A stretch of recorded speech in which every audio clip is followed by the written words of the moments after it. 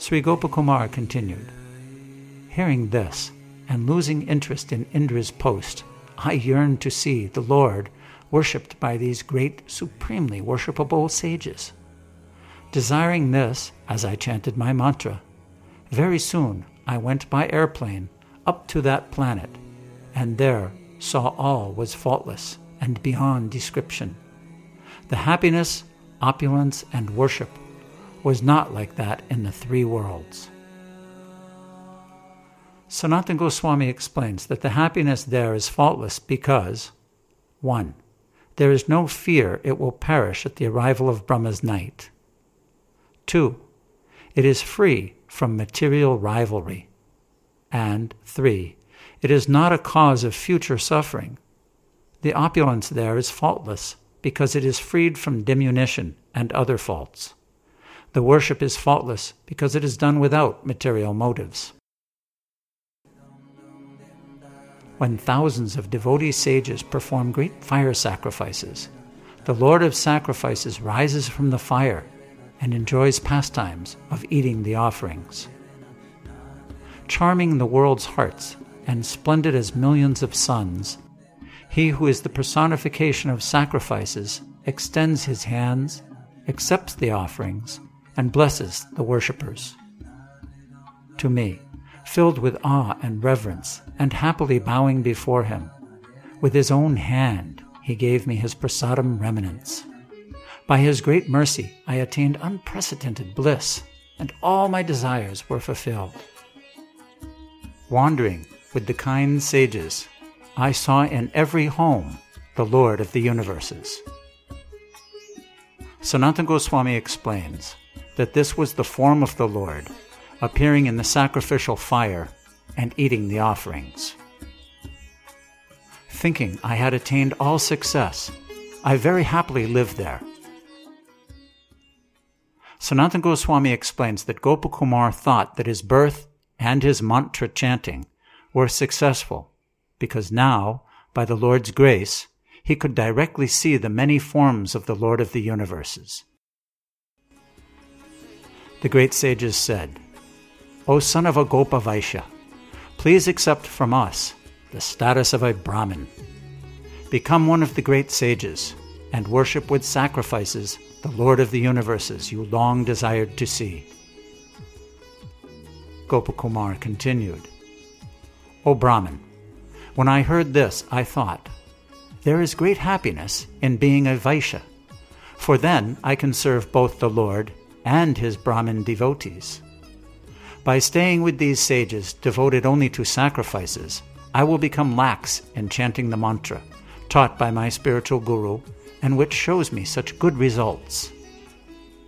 Sanatana Goswami explains that from chanting his mantra came the results of kingdoms on earth, the kingship of Svarga, and the attainment of Maharloka. Showing all respect to them, but not accepting the status of a Brahmin, I continued to live there, enjoying the great happiness of the Prajapatis. In that place there is no fault, lamentation, or anxiety. There is nothing but festivals of sacrifices for the pleasure of the Lord of Sacrifices. However, when the sacrifices are over and the Lord disappears, there is suffering. And when the sacrifices are performed and the Lord appears, again there is happiness.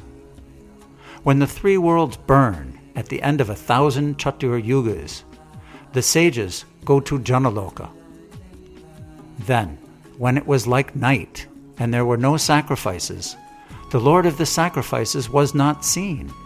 For me, this was a fire greater than the fire of devastation. Thus, taking shelter of Sri Purushottama Kshetra, which stands in the shade of an eternal banyan tree, I saw Lord Jagannath and became happy.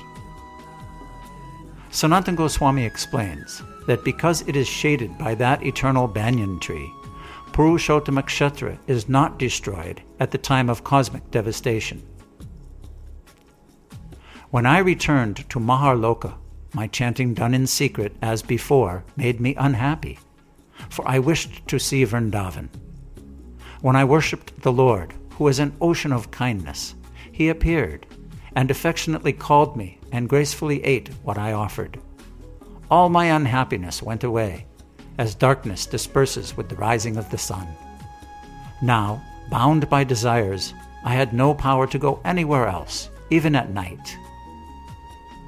Sanatana Goswami explains that, shackled by the desire to see and worship the Lord of Sacrifices, Gopakumar would not go to Purushottama Kshetra or any other place at the time of Brahma's night.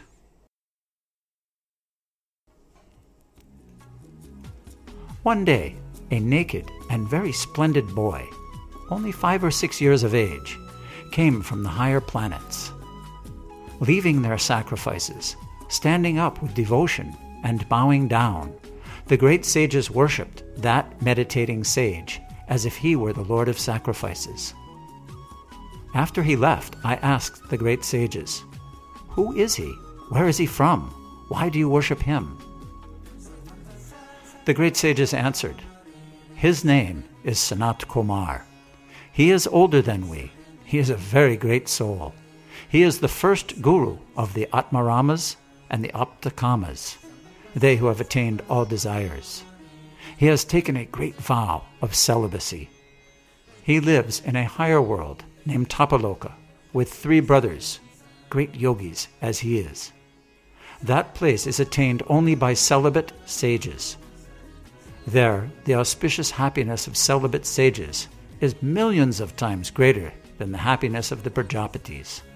We householders abandoned our duties and worshipped Sanat Kumar because he is as much to be worshipped as the Lord of Sacrifices himself.